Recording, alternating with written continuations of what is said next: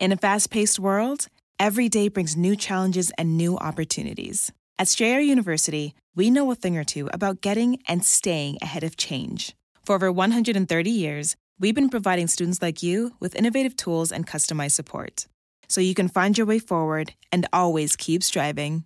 Visit strayer.edu to learn more. Strayer University is certified to operate in Virginia by Chev and has many campuses, including at 2121 15th Street North in Arlington, Virginia.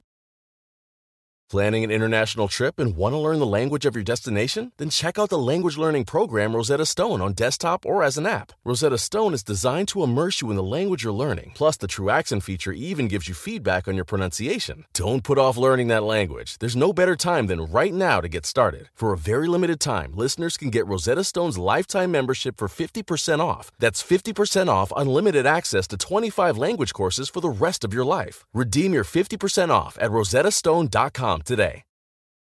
Let the word go forth. Fool me once. Are you fired up? I'm not a crook. Are you ready to go? Shame on you. It's Abe Lincoln's Top Hat, hosted by Ben Kissel. Fool me, can't get fooled again. All right, welcome to the show, everyone. I am Ben Kissel. As always, I'm staring at the, you know what I'm going to say, Marcus? Weird, handsome. Handsome Marcus Parks. Oh, weird. I like weird handsome. You know, I'm looking at pictures of Anthony Weiner as he takes pictures of his wiener, but you can also see his face. And I'm going to say you're more handsome than Weiner. I hope so. That guy he's got a dick nose. He does have a dick nose, and he's got a massive hog, apparently. Good God. So on today's episode, we got an interview coming up with Dr. Robert Fitrakis. It's really it's interesting.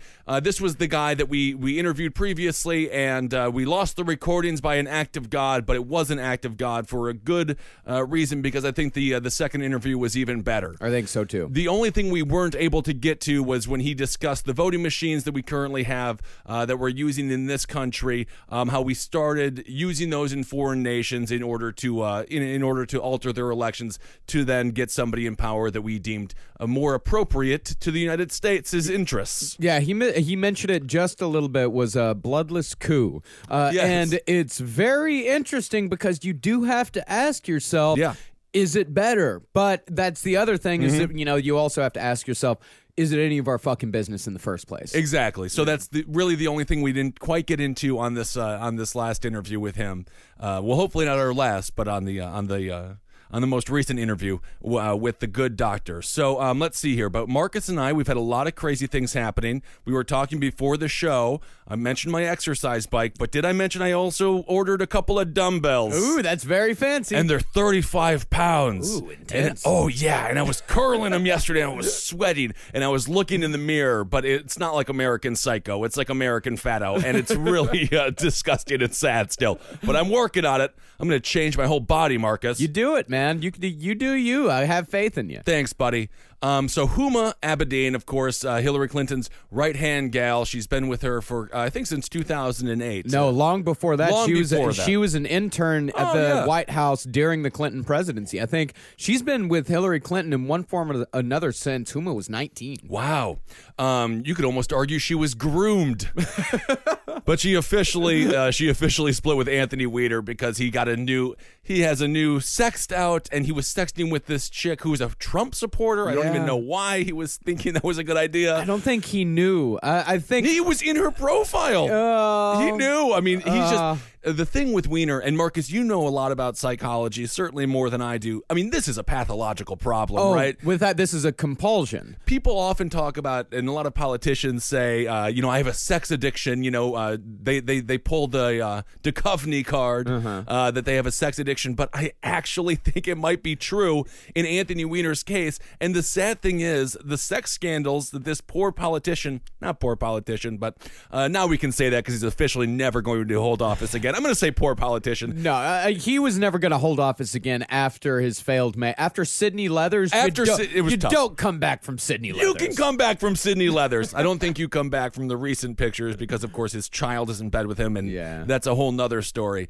But you do get the feeling that the man ruined his entire life, and it's something completely outside of his control. It's not any, and he didn't really ruin his entire life because of. I mean, it's for a boner. That's It's all for it a is. It's like he ruined his life because he's not even getting laid. That's what I wanted to say. Yeah, this is just, so it's, sad. It's just a boner, and that's it. And which is so. That's why it's a compulsion. He has some sort of something popped into his head when he was developing sexually, and he wasn't able to. But the get internet over wasn't it. even in existence yet. I mean, what was he doing? Sending Polaroids in the mail like a real creeper? I don't know. It seems like it's some sort of exhibitionism.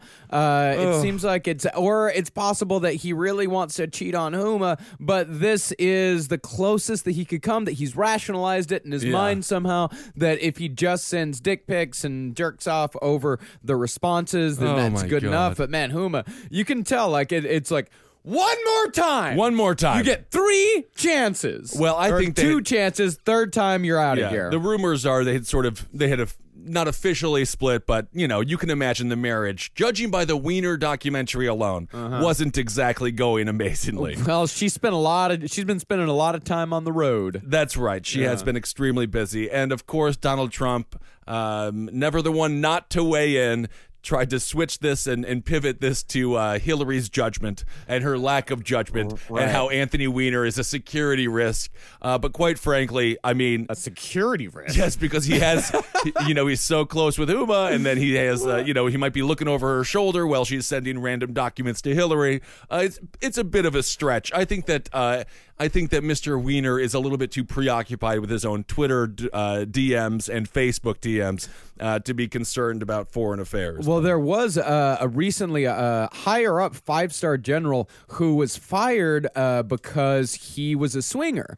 Because he was Hoover a swinger. was a swinger. They're all swingers. He was a swinger, and he was involved in a fair amount of relationships. And what the security agencies say is that it's not necessarily a problem with the lifestyle; it's a problem with the possibility of blackmail. Yes, and of course that's what happened with David Petraeus as well. Exactly. The woman, I'm forgetting the name of the woman that was writing the tell-all book about him. I mean, she just really played perfectly into the man's ego, and his wife wasn't exactly. She was a beautiful woman. They seem to have lost they lost the spark. that love and feeling. Yeah, they seem to have lost the love and feeling. She played perfectly into supporting his male ego. But that was the major concern of why he got let go and his career was over, was based on security concerns, not the affair itself. Yeah, but I mean, and I get what he's kind of reaching for, but Weiner ain't got nothing. Weiner really, I don't know. I think that Donald Trump is just thrilled. Yeah, oh, God. He's thrilled that somebody else did something dumber than he does on Twitter. Oh, yeah, absolutely. And I think Huma had no choice but to leave him as well because, that's also, a lot of people hit Hillary for not leaving Bill Clinton after the Monica Lewinsky scandal. A lot of people hit her on that. Yep. And if you've got her highest aide that is also she's also forgiving him and staying with him, you can't have that. You just can't. And it's funny, we did, there's been some people in the Facebook group upset with us, discussing Hillary. I want to clarify. They ain't upset with me. They were upset with you because you called her old. Oh, yeah. And she is an old woman. Yeah, so I just want to clarify. It has nothing to do with the fact that she's a woman, but you look at what happened with Bob Dole. It was a massive issue for John McCain. It was a huge issue. If you go look back at the Ronald Reagan Mondale election in '84, that was Mondale's major attack against Ronald Reagan, was his age, and of course, then Ronald Reagan came back with the quote, "I'm not going to make age an issue in this election. I'm not going to exploit the inexperience and youth of my, opponent." And everyone laughed, including Walter Mondale. And to some degree, the election was over at that moment. So, but to your point, yes, Donald Trump is extremely old, 70 years old. Hillary is 68. They're all old. Everyone is. So, they're but all, in no way. Bernie was what, 72? I think 70, maybe even 74. Yeah, he was extremely extremely old. I mean, the Republicans, that was actually a pretty young group. Besides, I mean, Donald Trump was the oldest one. Yeah. Ted Cruz is pretty young. Jeb Bush, 50s. all these guys, a lot of these guys are in their 60s. 50s, if not their older 60s. I mean, is Ted Cruz even in his 50s? Oh, yeah. Yeah. And that was the He's thing. looking really good for being in his 50s. Ted Cruz is looking really good. Smooth skin-wise. What is wrong with you? He doesn't have a lot of wrinkles. You've changed. Yeah, pig goblins don't age badly. What? You never seen a They guy? were born old. They've got old faces but young skin. You ever seen a pig with wrinkles? No, I've never seen a pig with wrinkles. Good. Okay. You got me. Good God.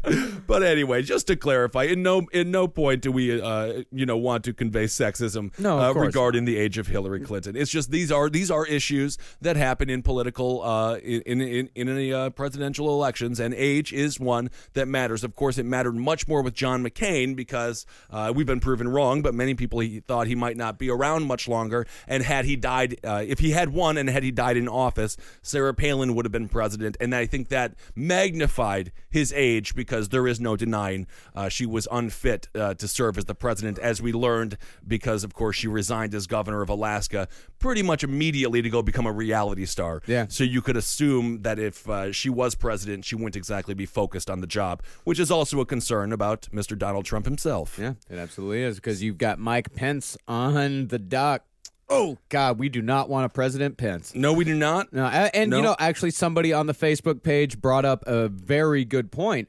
I cannot remember her name exactly, but it was an extremely good point where she said that Donald Trump will be very easily impeachable. Extremely easy. Sure. It would be extremely easy to impeach Trump, and that's also something that I said a bunch months ago. It's like, don't worry about Trump. He'll probably be impeached. There's no worries here. But the problem is that he chose almost an even bigger monster than himself for his vice president. Because that's true. Mike Pence, Donald Trump just does what he does. He's who he is. He's rash. He's a dickhead, but he just does what he does. Mike Pence has an agenda, and he has a very sinister agenda. And we've got a lot of people from Indiana who listen, and they are not exactly thrilled with his governorship by any stretch of the imagination. Of course, speaking of impeachment, the last president that was impeached was Clinton. So there's certainly a lot of reasons that Hillary could possibly become impeached as well. But if she would, President Tim Kaine wouldn't be nearly as bad as a President Mike Pence. Yeah, and remember, don't forget this, the next president's appointing a Supreme Court justice. Possibly 4. Yeah, possibly 4. Possibly 4. Yeah, Can you imagine what would happen if Mike Pence appointed 4 Supreme Court justices? Oh my goodness! I mean, at this point, let's see. So we obviously have the open seat with Scalia. I don't know why they won't put Merrick Garland through. I think that they really should, because Merrick is a relatively rational person. Ruth Bader Ginsburg is on her way out. I believe Clarence Thomas is on his way out. No, Clarence is going to to stick around. He's not that so? old. He just started talking. Okay, so you got to give the guy a little bit of time here. No, he's not that old. But Souter, Breyer, they're all three of those people are possibly gone. Souter, Breyer, and Ginsburg. So obviously, and of course Kennedy, who is really a vital part of the Supreme Court because he is the swing vote. He is oftentimes the most important person to vote in the Supreme Court. You could argue he's the most important Supreme Court justice, even more so than, of course, Chief Justice Roberts. Yeah. So that is one of the important things in the upcoming election.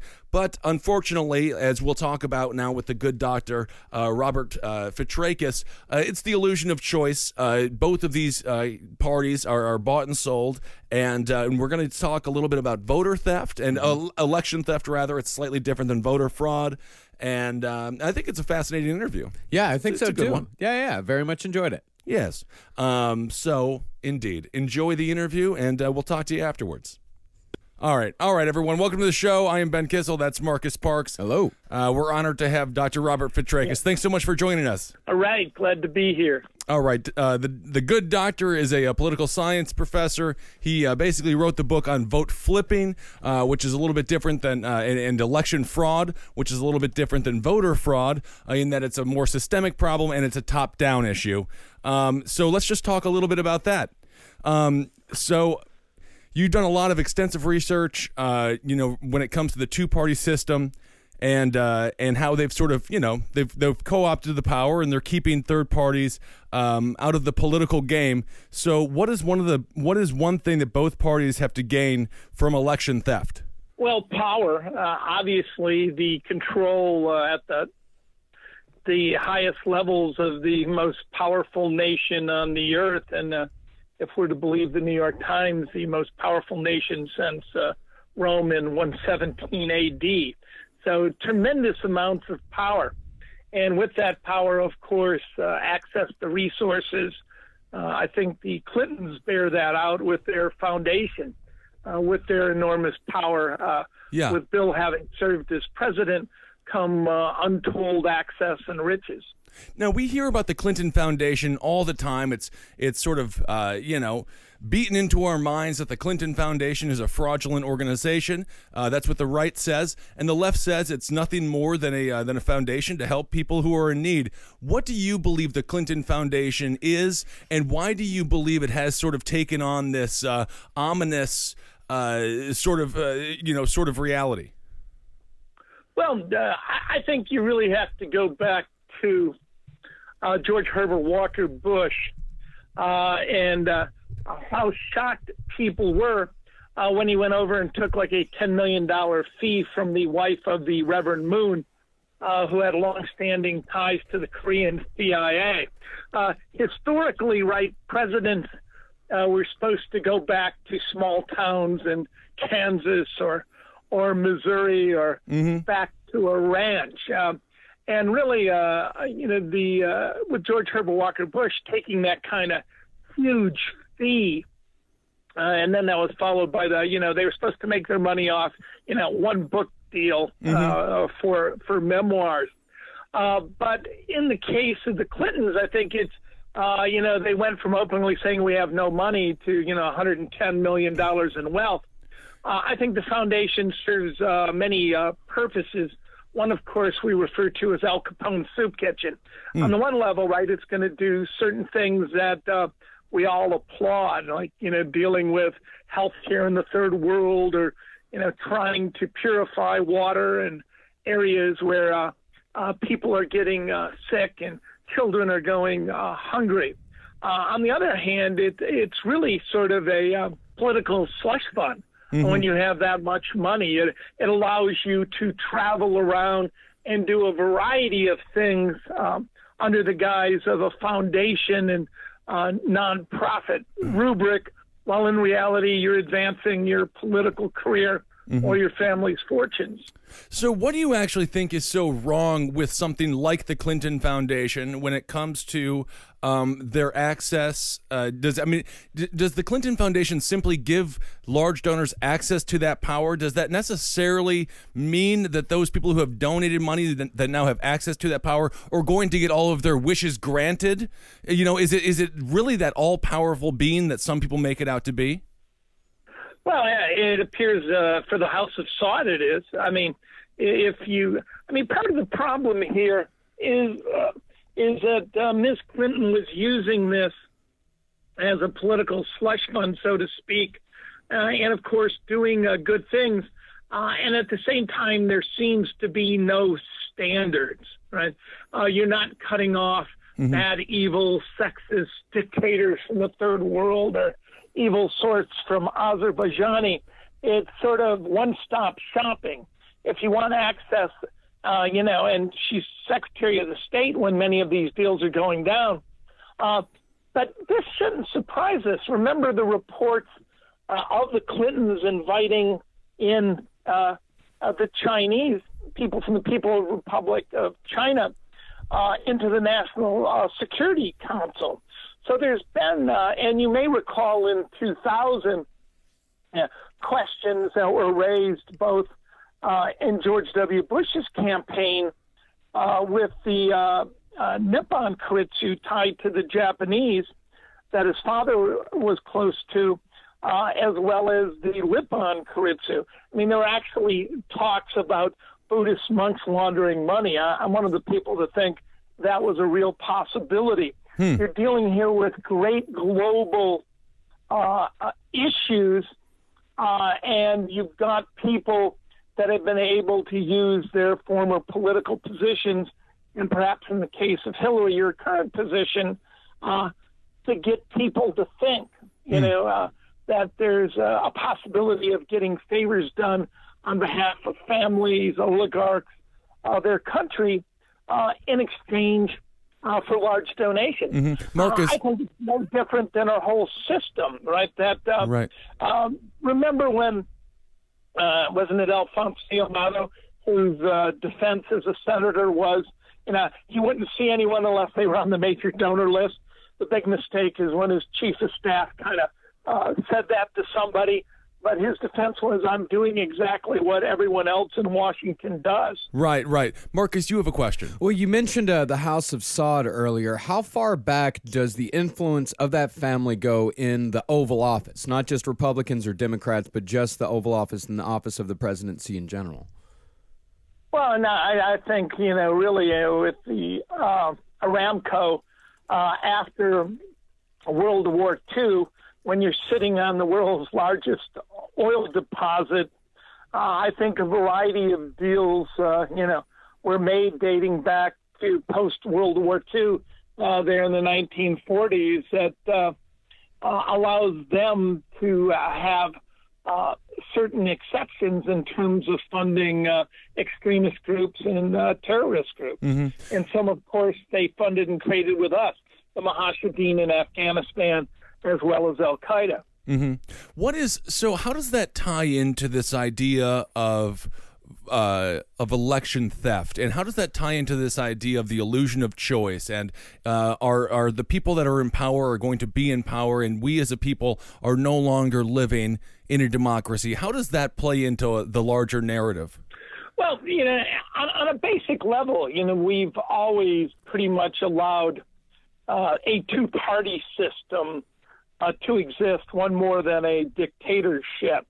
Now, we've always had a truncated system where many of the states and the laws and the decisions of the courts, including the Supreme Court, have not tried to foster a marketplace of idea. We would brag that we have this greatest democracy in the world, but really it was a two-party system that, one more than a dictatorship. And usually rated, out of the 50 longstanding democracies, we'd come out 44th or 49th in terms of those rubrics. I saw that Harvard and the University of Australia just rated us 27th out of 27. So we've never really had a tremendous diversity in marketplace of ideas that would be reflective of a robust democracy. We've pretty much 90% of our congressional districts, are rigged for the incumbent, right, under the notion that an injury to one incumbent is an injury to all. Usually, if you can eliminate a seat, it might be an outlier like a Dennis Kucinich, who doesn't go along with the program or votes for Clinton's impeachment. So we've got one of the most non-competitive congressional branches in the world. And you would say that's due to gerrymandering and redistricting and things like that, correct? Oh, absolutely, and almost by a consensus agreement of both party incumbents, is that's how that's supposed to work. Mm-hmm.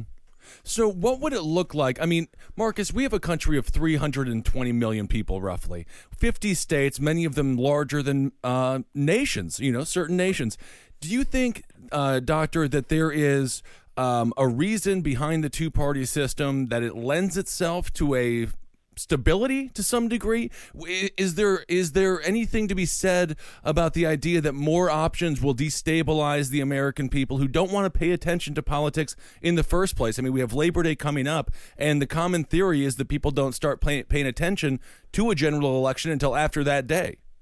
So is there a stabilizing effect?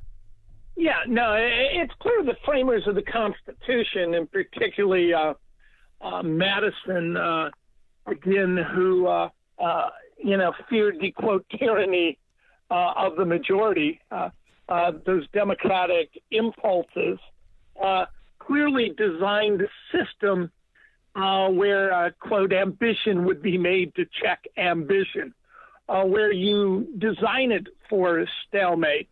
So whenever we get these stalemates and people complain, I think we have to look to the very structure of the system itself that made it possible for a minority, say in the Senate, 41 senators, to essentially block all action in the country if they're unified. And you're discussing what Ted Cruz did recently when he halted the government, things like that?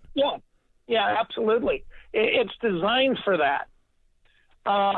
So, again, with democracy, you get more instability. So on the one hand, while we really talked about a democracy, our structure is that of a republic. Think about the original, 4 major institution and 3 branches, right? Only one of them was democratically elected, only the House of Representatives, and 2, the presidency and the Supreme Court, still aren't. So there wasn't a huge impulse towards grassroots democracy. No, and I was going to say now with all the gerrymandering and things like that within Congress, it sort of has done away with the idea that we are voting in people in competitive races, right?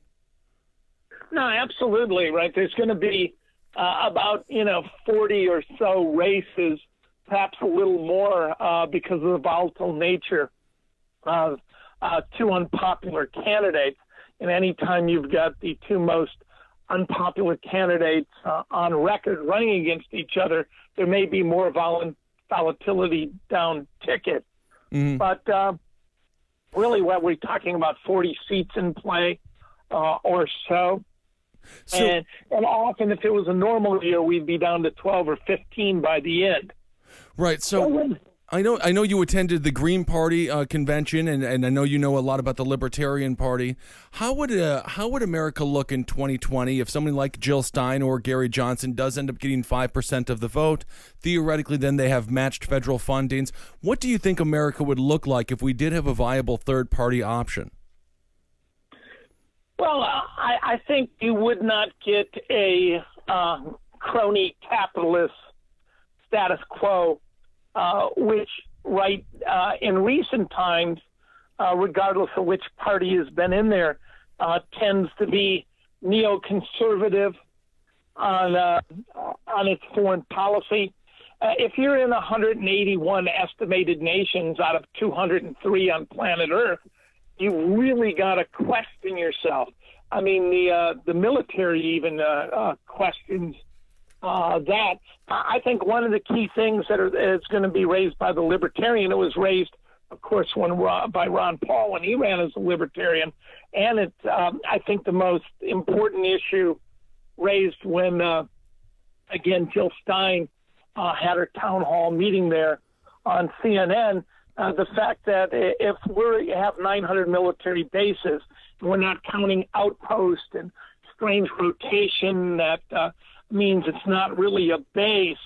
If we've got 900 and the rest of the world combined has 30, you've got to question the course of the military-industrial complex. You've got to go back, I think, and re-examine the words of Eisenhower and wonder whether this is essential to our protection and security.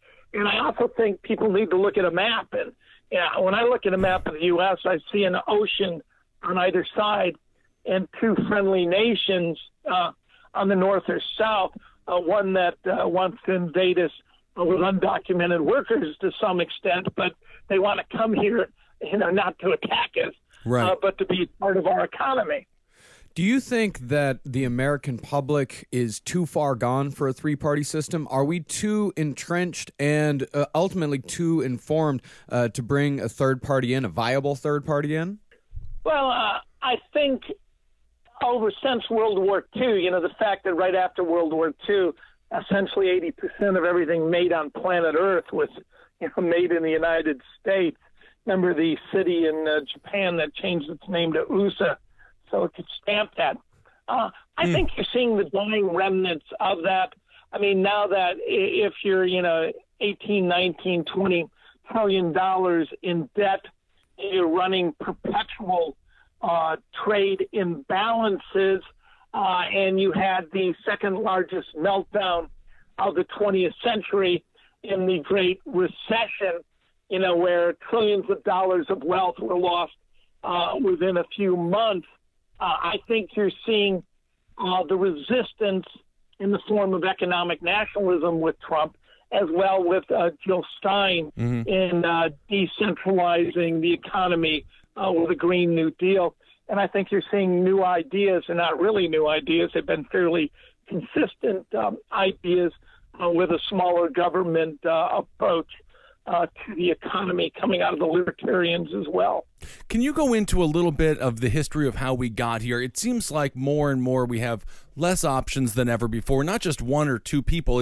It's not just the fact that it's a limited, finite group of people. It seems to be coming from a smaller and smaller and smaller pool each election year. Now we're going through another Bush. We had a Bush cycle. We had a Clinton, Bush, Obama, and now we have another Clinton cycle possibly coming up. When did all that start, and does that play into election theft? And if you could get into a little bit of the voting machines and the companies that own those voting machines that are private entities that donate money to campaigns, and get into a little bit about the dangers of having private companies creating voting machines in a democracy. Yeah, right before me is the Columbus Dispatch, my hometown daily monopoly. At the top of it says, FBI warns of election hacking. And in this case, they're referring to the Russians accessing databases in Illinois and in Arizona. But what they're not talking about, and what is sort of the third rail of political reporting, is that, it's a problem. If we look at the Chinese and the Russians and their ability to hack U.S. computer systems, but much, much easier is the partisan for-profit corporations who use secret proprietary software, who they don't have to hack. All they have to do is show up with a ID card around their neck saying ES&S, and they can walk into any precinct or a county board of election or registrar's office and often go on the computers during an election and type in whatever they want. Remember that in 2004 here in Ohio, and we were able to prove this in a lawsuit, King Lincoln Brunzville versus Blackwell. They sent the IT guy for the state of Ohio home at 9 o'clock in 2004, and private contractors as well as professors from a Cedarville University, a born-again Christian school, essentially ran the election through private contracts, and the final vote count that came back to us after supposedly the supercomputers of Ohio failed were from a mere oversight in Chattanooga, Tennessee. Right. So let's get into that for a second. So this is 2004. This was W running against John Kerry. Ohio was a key state. Karl Rove. Now, you have said before that you believe Karl Rove stole the election in Ohio. And so just go into a little bit more detail. They went in, they said the voting machines had some problem, so they had to send them down to Tennessee. And before they got to Tennessee, the vote was in favor of Kerry, theoretically. And then when they came back from Tennessee, they had flipped the vote. And this is something that you talk about regularly, is this flipping of the vote. How does something like that actually work? Well, usually all you need is one keystroke. If people go online and look for a Republican, Steve Spoonamore, who's really one of the leading computer security experts in America, he predicted early on it was a man in the middle of the attack. All you need, in this case, you sent the votes from Ohio central tabulators at the county boards of elections to the old Pioneer Bank building in Chattanooga, Tennessee, to a company called Smart Tech, run by Jeff Averbeck, a man who born-again right-wing Christian who used to run a evangelical publishing house. It's real interesting how the Right to Life movement got heavily involved in IT involving elections.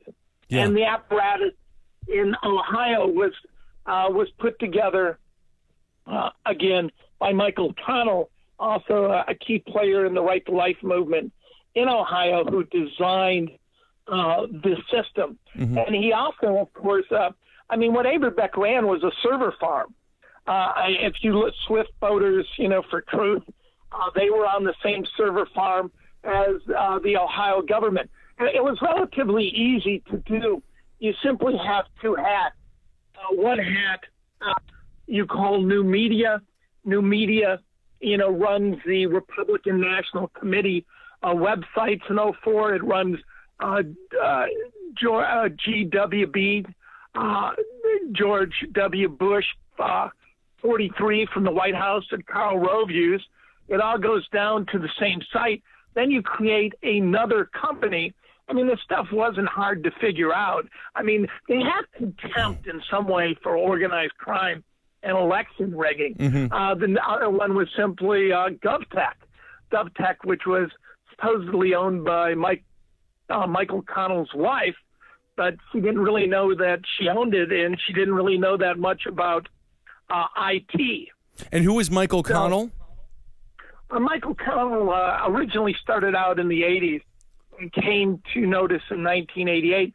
He's the guy who did the IT work for George Herbert Walker Bush, the former CIA director and president. And he really got to start counting delegates at the 88 convention. Mm. And he went on to be, he was known as the master of the interface, where he could make different computer systems talk to each other and communicate and transmit information. We've got the architectural map. You can find it at thefreepress.org. In the court case, we finally won the right to look at the contract, which was signed a year in advance, which essentially privatized the entire Ohio vote, which is really a stroke of genius by Rove. Rove pretty much knew as 2000, came down to Florida, 2004 likely to come down to Ohio, just like this year where we're looking at Pennsylvania, Ohio, and Florida. Mm-hmm. The undemocratic nature of our system means that most states are either red or blue, and it really comes down to a handful of purple states, of which the ones with large electoral votes are the key. Well, can you talk? Well, I want to ask this question first. When we talk about voter fraud, again, like I said earlier, it's different than election theft. We talk about voter ID laws. We talk about people, going in and voting more than one time. Do you feel like those issues, which are the ones most publicized, those are more smokescreen issues to detract from what's actually happening with the voting machines? And second of all, as a follow-up, with Pennsylvania, with Florida, Ohio, once again being very important, what should we look out for in this election cycle to see if we can sort of uncover a little bit of this voter fraud in real time as opposed to talking about these things in hindsight? Well, the key to uncovering election fraud as opposed to voter fraud is, of course, the exit polls. That's the international gold standard, and I speak as an international election observer. I co-wrote the UN report from El Salvador back in 1995, following the bloody civil war there, and I edited that report and delivered it to the United Nations. And what did you find in that report?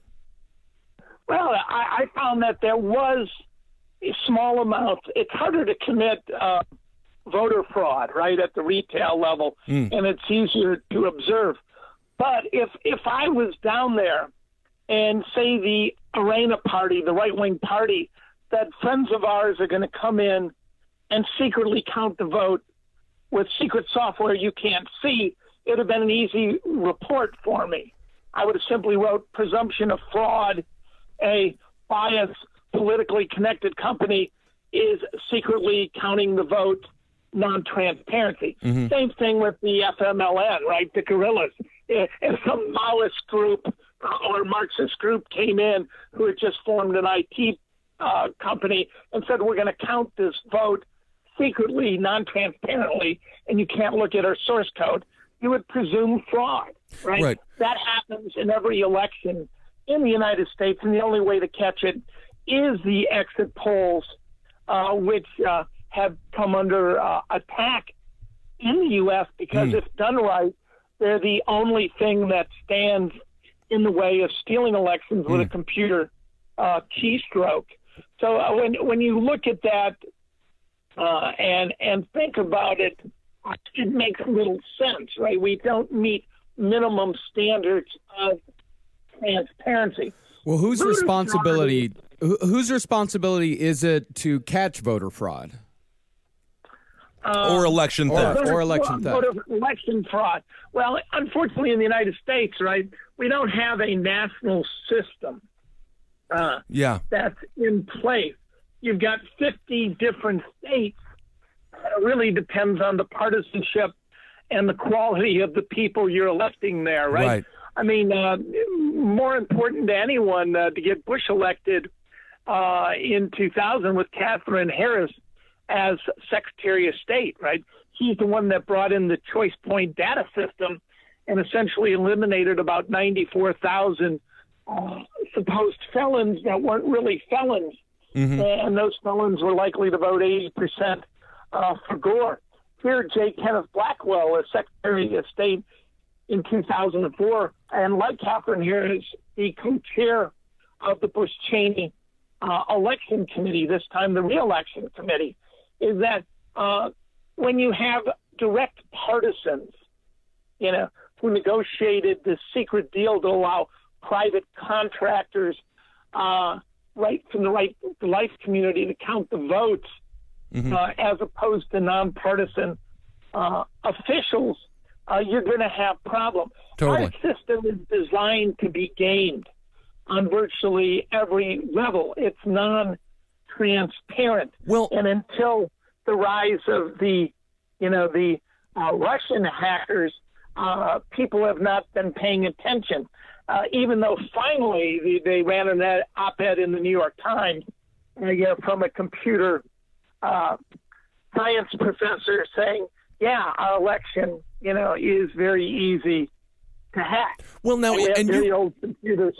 We use the internet. Now, there's sort of a term for this, and it used to apply mostly to Republicans, and I believe that you mentioned it in a previous interview, the red shift, it's called. And could you explain that a little bit and how it's sort of changed now with Hillary being the more powerful entity in this election, and certainly the more established person in the election? She's known these people for years and worked with them. Can you explain what the red shift is and how Hillary is using a similar tactic in this cycle? Yeah, really, and it was really unfair to call it the red shift per se. It was more of a Karl Rove Bush family shift. So you've got the former head of the CIA who's elected president, and that's when we first began to see a divergence between the exit polls, how people said they voted, going back to 1988 in New Hampshire, particularly in Manchester, where John Sununu, who later became chief of staff for George Herbert Walker Bush, brought in these Danaher voting machines, these computer, push and pray machines that are absolutely non-transparent, and later with his son. So now you've got a former CIA director, which by gentleman's agreement, those people, I believe, weren't supposed to run for the presidency in the United States. Why should the people that keep all the secrets and in the name of our national defense and national security rig elections in the third world? And they have a term for it called benign operations because they're not bloody coups. Right. So when you put the election riggers, in the election cycle, you're going to alter it. So this red shift, which was really a Bush shift more than family shift, now it appears to have picked up the other major name brand in the country, right? The Clinton family. So a obvious deviation between how people say they are voting in exit polls and how the actual vote is being counted emerged in this year's primary, and all of it appeared in the direction of favoring Hillary Clinton. And what primary state? What primary state do you think that was shown the most? I mean, we talked about Nevada. We talked about Arizona. More than any other state. Arizona was a coup d'etat. It was not an election. California, in terms not so much of the vote shifting, but the stripping of voters, Sanders voters. Somebody was targeting them with precision to make sure life would not be easy on Election Day if somebody wanted to vote and they were a new Sanders voter. Somebody appears, and I suspect it was nothing more than the DNC and their allies that were supporting Clinton in California. You would call the AP suddenly could do simple math again and said the election was already over after they recounted. You have to wonder why they counted wrong in the first place. Also, the Edison Research, who I have sued, I have a lawsuit against, trying to get their raw data, announced that they wouldn't conduct the exit polls in California to detect to see if there was any voter fraud. So in this election cycle, it's clear that whoever has that ability in those large companies like ES&S and Dominion and SOE and Seidel, which has a very shaky provenance, including interlocking directorships with a CIA nonprofit, Booz Allen Hamilton, and other countries and companies. They actually come out of Barcelona, Spain. You know, we broke that story in 2012 at the freepress.org. You wonder, why would an overseas company be counting the American abroad vote and the American military vote, and in 36 states be allowed to plug in directly to central tabulators, which can corrupt the whole system. Yeah, that does seem it does seem to derail the whole point of a primary. And theoretically, we think of these things as localized elections, which tend to lead us to believe they'll be more accurate to the vote as opposed to a general. Well, but Marcus, you have a question. Yeah, well, there's always recounts. There's always what they say, wrong votes. And it seems to me a lot of times when a recount happens, it seems to be the establishment candidate who comes out on top. If you hear the word recount, does your radar immediately go off? Well, because many of these aren't really recounts in any traditional sense. Kerry, for example, the recount in Ohio, which was, by the way, paid for by the Libertarians and Green parties, not by John Kerry, who had $7 million in the bank and an army of lawyers that walked away. 240,000 votes were uncounted when Kerry lost by 118,000 votes, and many of those were in the inner city. So I think he was thinking about running for president again, and that he didn't want to be the sore loser man of 2000 Gore fame, right? So right. I was on a phone call with him and Jesse Jackson. And Jesse Jackson made it real clear, right?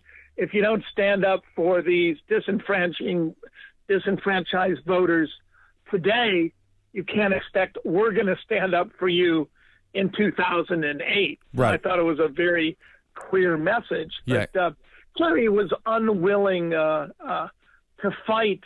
And the 3% of the vote that was counted on election night, Bush is winning by close to 139,000 votes. So if you actually count the 3%, it had dropped to 118,000 votes after, checking all the votes through the certification process and doing a 3% audit. In many, for example, in Coshocton County, Ohio, a small county, but Kerry actually picked up about 6% once you hand counted, looked at the scanned ballots in that county. So had they counted all 97% of the remaining votes and the ultimately 90,000 votes to this day that have never been counted in Scantron machines that were improperly calibrated by these private companies, Kerry probably would have won. So I mean, that's what. When we think about purged groups, we often think of minority groups, blacks and Latinos. Now, those groups in this election are very pro-Hillary, and theoretically, again, Hillary is the one who is the establishment choice. Certainly, it's not Donald Trump, and I don't think it's Jill Steiner Gary either. Do you think what group in America in 2016's election do you feel is most likely to be purged? Is it the 4 million new Trump voters, or is it, what group do you think is going to be the one that the establishment wants to keep away from the polls in this election cycle? Because it does seem as if we have sort of a switched reality right now. Well, I think if you want to, support the status quo and the very wealthy and powerful people, often with access to these private companies, I think you're going to want the Trump, the Trump voters, right? You're going to want to target those Trump voters. Many of them are perceived to be more ideologically extreme or more nationalistic, and it's fairly easy to see who they voted for in the primary. That's public record. And when they registered the vote, and it was written in many places that people who hadn't been voting for years suddenly registered and voted for Trump. So they're a fairly easy demographic to target for vote stripping, right? And the reason you strip the votes, because that's what allows you to flip the votes, right? You can't flip massive amounts of votes. So you've got to be able to go after and disenfranchise the other people's base. I mean, that's what Hillary Clinton was able to do with the Sanders people, is make it very easy for 20-something, very difficult, for 20-something college students to vote in places like Bowling Green, Ohio, or down in Athens, Ohio, where Ohio University is, and out in California and places like, the Bay Area, et cetera, and in Marin County and Humboldt County. It was fairly predictable using, the software, the minivan provided by the DNC that kept track of who these new voters are and what their preferences are. Once you have access to that, you know exactly who to eliminate in a computer glitch.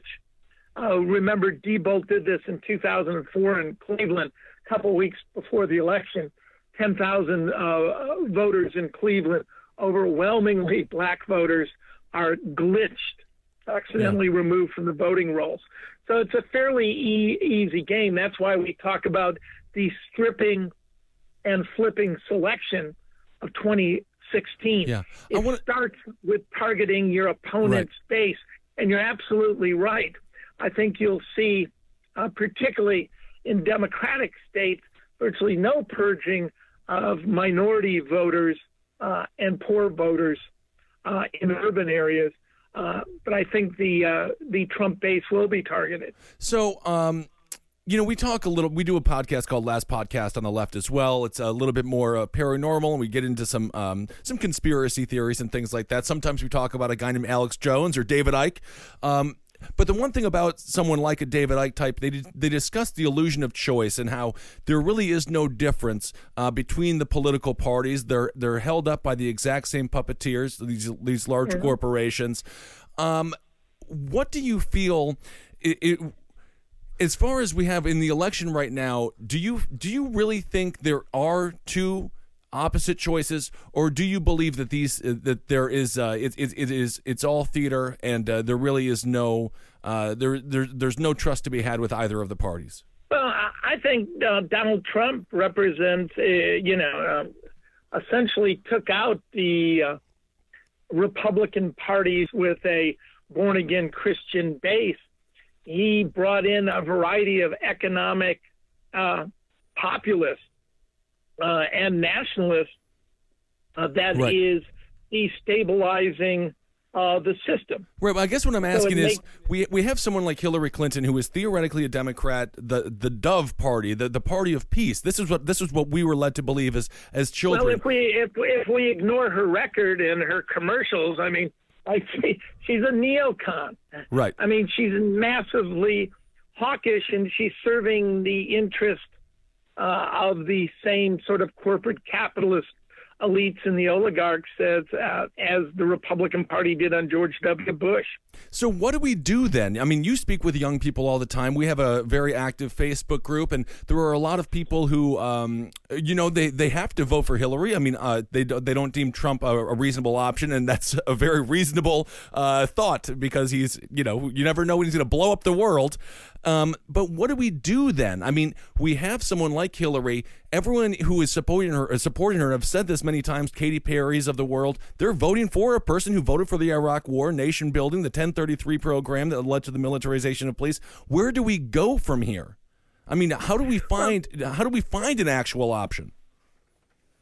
Well, unless we build, and the beauty of Jill Stein and Gary Johnson, unless we're party building using the enthusiasm, which should be at a record high for those two parties, and very seldom happens, and the possibility of a 5% solution and matching funds, unless we build the local party infrastructure and start to take over county commissions. For example, I'm running for Franklin County prosecutor on the Green Party because I have an issue. I'd like to see our police trained and be in tune with our own Constitution. Mm-hmm. That'd be I'd nice. also like to see the U.S. Constitution. Part of what I've pledged to do is arrest anyone in the NSA or working for any government agencies that are violating the Fourth Amendment, and to make sure that our police are actually controlled here at the local level and not working for secret national agencies. I mean, Right. I think those are the type of debates. But, there's a variety of these local offices. If people were running in these college towns, either as libertarians or Greens, it would have been really easy. And maybe with these elections, we can start ahead of time. But they could have took over a variety of city councils. Right. Back in the 1970s, when I worked for the Human Rights Party in Ann Arbor, Michigan, right, we brought in the first marijuana decriminalization, $5 fee, non-criminal if you had an ounce or less on you. I mean, we did that and passed that in Ann Arbor, Michigan, where we controlled the city council. Yeah, and I want to thank you for that. I've been really benefiting from all those grassroots activists when it comes to legalizing marijuana. So thank you. Well, getting there. It does seem that it actually seems that Bernie Sanders has been inspiring a lot of people to work on the local level. I've seen a lot of stuff around the internet, on Facebook, on Reddit, where people are actually talking about and actually running for these offices. Do you think that Bernie has kind of kick-started more of a bottom-up system? Yeah, no, I hope so. I mean, it'd be interesting to have an actual ideological debate like Western Europe between social democrats, democratic socialists, and libertarian, and particularly, on some of these economic issues. So a lot of the people in the Jill Stein campaign, here's some Ohio numbers. Basically, we have, a half dozen Green people that are real activists in Ohio. The Sanders volunteer list that is volunteer for Jill Stein just came in, a little under 10,000 people from the staff. I mean, really, thankfully they dwarf the Green Party. And these people are hardcore social media bloggers. They're like, where are the headquarters? Where do we make the calls? And it's like, we don't quite have those yet, right? It does seem like we're these ideological Greens, many of us older, but the party really belongs to them, and I'm glad. I hope they take it and run with it. I've put in my time. I know social media has, it's brought out a lot of negativity, but it's also brought a lot of positivity, and it's brought a lot of groups of people who felt polarized and disenfranchised in their local communities together to create a really a collective group of creative thinkers and creative political minds.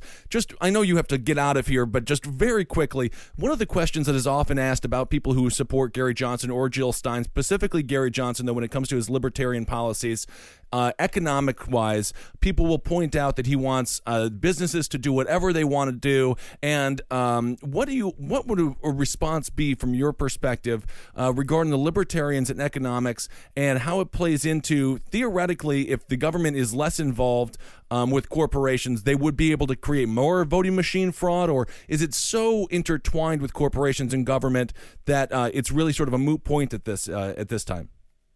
Well, the Libertarian Party, has not been pro massive corporations. They've wanted, they love Adam Smith. They love a marketplace that's steeped in local morality and believes that the market will take care of yourself. And if you're out there with non-transparent machines, you're not going to survive. Yeah, you're going to go the way of Diebold, right? People are going to know that you're engaged in worldwide fraud. So I don't see their options. They're not. They don't believe in monopolies. They're not going to allow a company like ES&S to count 80% of the vote in one form or not. And so they don't make me afraid. What makes me afraid is the existing system where a handful of non-transparent machines, and again, the libertarians I've talked to, feel they've been so discriminated against by the major parties. They're for full transparency. They've been knocked off the ballots here in Ohio, with laws that are clearly unconstitutional, and they were for the recount with the Greens. They're for full transparency. They're not the problem. The two major problems, particularly in this last cycle, the supporters of Hillary Clinton were engaging in tactics to target the Sanders voters, who I believe won the primary. And so that's why you believe, we talked about this on the Lost episode, but that's why you believe this nation is not a democracy, it's a kleptocracy.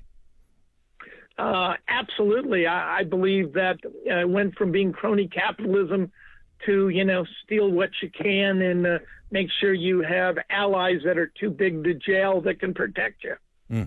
Oh, my. Thank you so much for being with us, Doctor. All right. Glad to do it. All right. We'll talk to you very soon, I hope. And good luck with the election. Thank you. All right. Well, thank you guys so much for listening. I thought it was a fascinating interview. Yeah, man. That dude is smart as fuck. He's a smart guy, and you can almost smell the coffee on his breath. I mean, he's a college professor, and man, those are some lucky kids to have to be in that class with him. Yeah. I'll never forget my favorite college professor. I absolutely hated him. His name was Stephen Redd. Yeah. And he was a Mormon, and he taught really Mormon. Yeah. And he taught us the politics of nuclear weapons. And it was fascinating. And I hated him so much, I finally passed his class after my second attempt. I got a C the first time and an A the second time, because if you get a C the second time, you are a dummy. But it seems like, there are some good college professors out there who are really doing good, intelligent work that is not as partisan as many people can be. Yeah, actually, my favorite political science professor in college as well. He was a Republican, hardcore Arkansas. So was Red, yeah, hardcore Arkansas Republican. This is during the Bush years, during the first George W. Bush, the first George W. Bush presidency. So man, I was hardcore left wing. Oh, we used to fight constantly, but those are the fun people to fight with. Yeah, totally. But this guy, I don't know. He was very important to me because he definitely showed that you can he showed me how to disagree. Mm-hmm. And that's, I think, in politics, when you talk about politics, that is one of the most important skills to have, is how to disagree in a rational manner. Totally. And, and that's what's so great about this show. I mean, a lot of people, Marcus and I, we actually, people talk about this show. I've seen on the Facebook group. Sometimes it's getting a little bit more heated, but that makes sense. We're about 3 months out from the election now, or 70 days, I believe, maybe even 69 days. It's kind of funny. And so people will become a little bit more entrenched in their positions, and that's totally fine. That's totally normal. When it comes to our show, what we want to do here, what Marcus and I do is.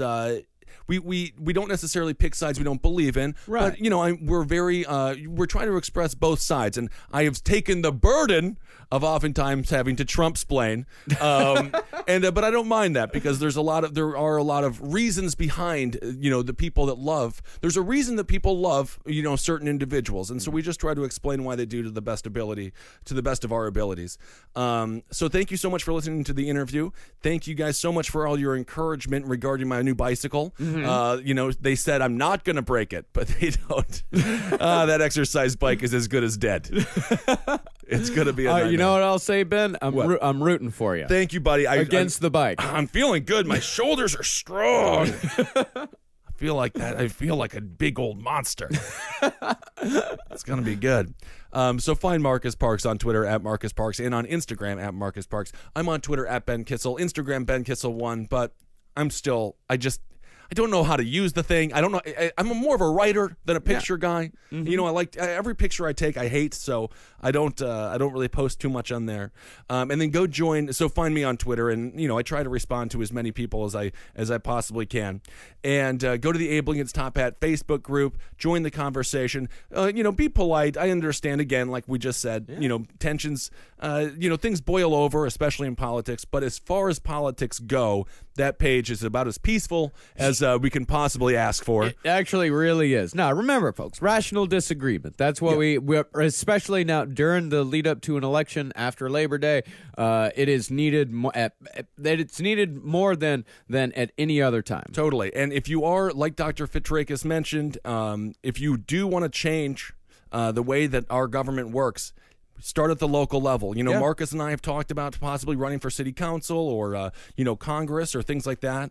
So start at the local level and we can really make some actual change, and it was very exciting when he mentioned that the Bernie people coming over to support Jill Stein, what was it, 10,000? Previously he mentioned, I'm not sure if you guys caught that, there was 6 Green Party members in Ohio, and now there's over 10,000. So there's a lot of really wonderful activist grassroots activity happening.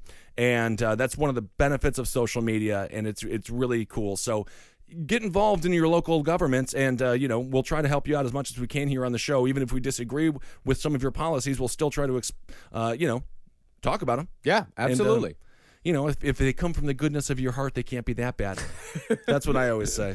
Yeah, as long as it comes from a place of love and not hate, then I'm definitely down for discussing it. And even if it does come from a place of hate, I'll be down to discuss that too. Yeah, why not? As long as you don't direct the hate directly towards the person that's disagreeing with you. Yeah, speak more. Just be like, people are saying, do like stuff like that. All right, everyone. Thanks so much for listening, and we'll talk to you soon. For more shows like the one you just listened to, go to cavecomedyradio.com.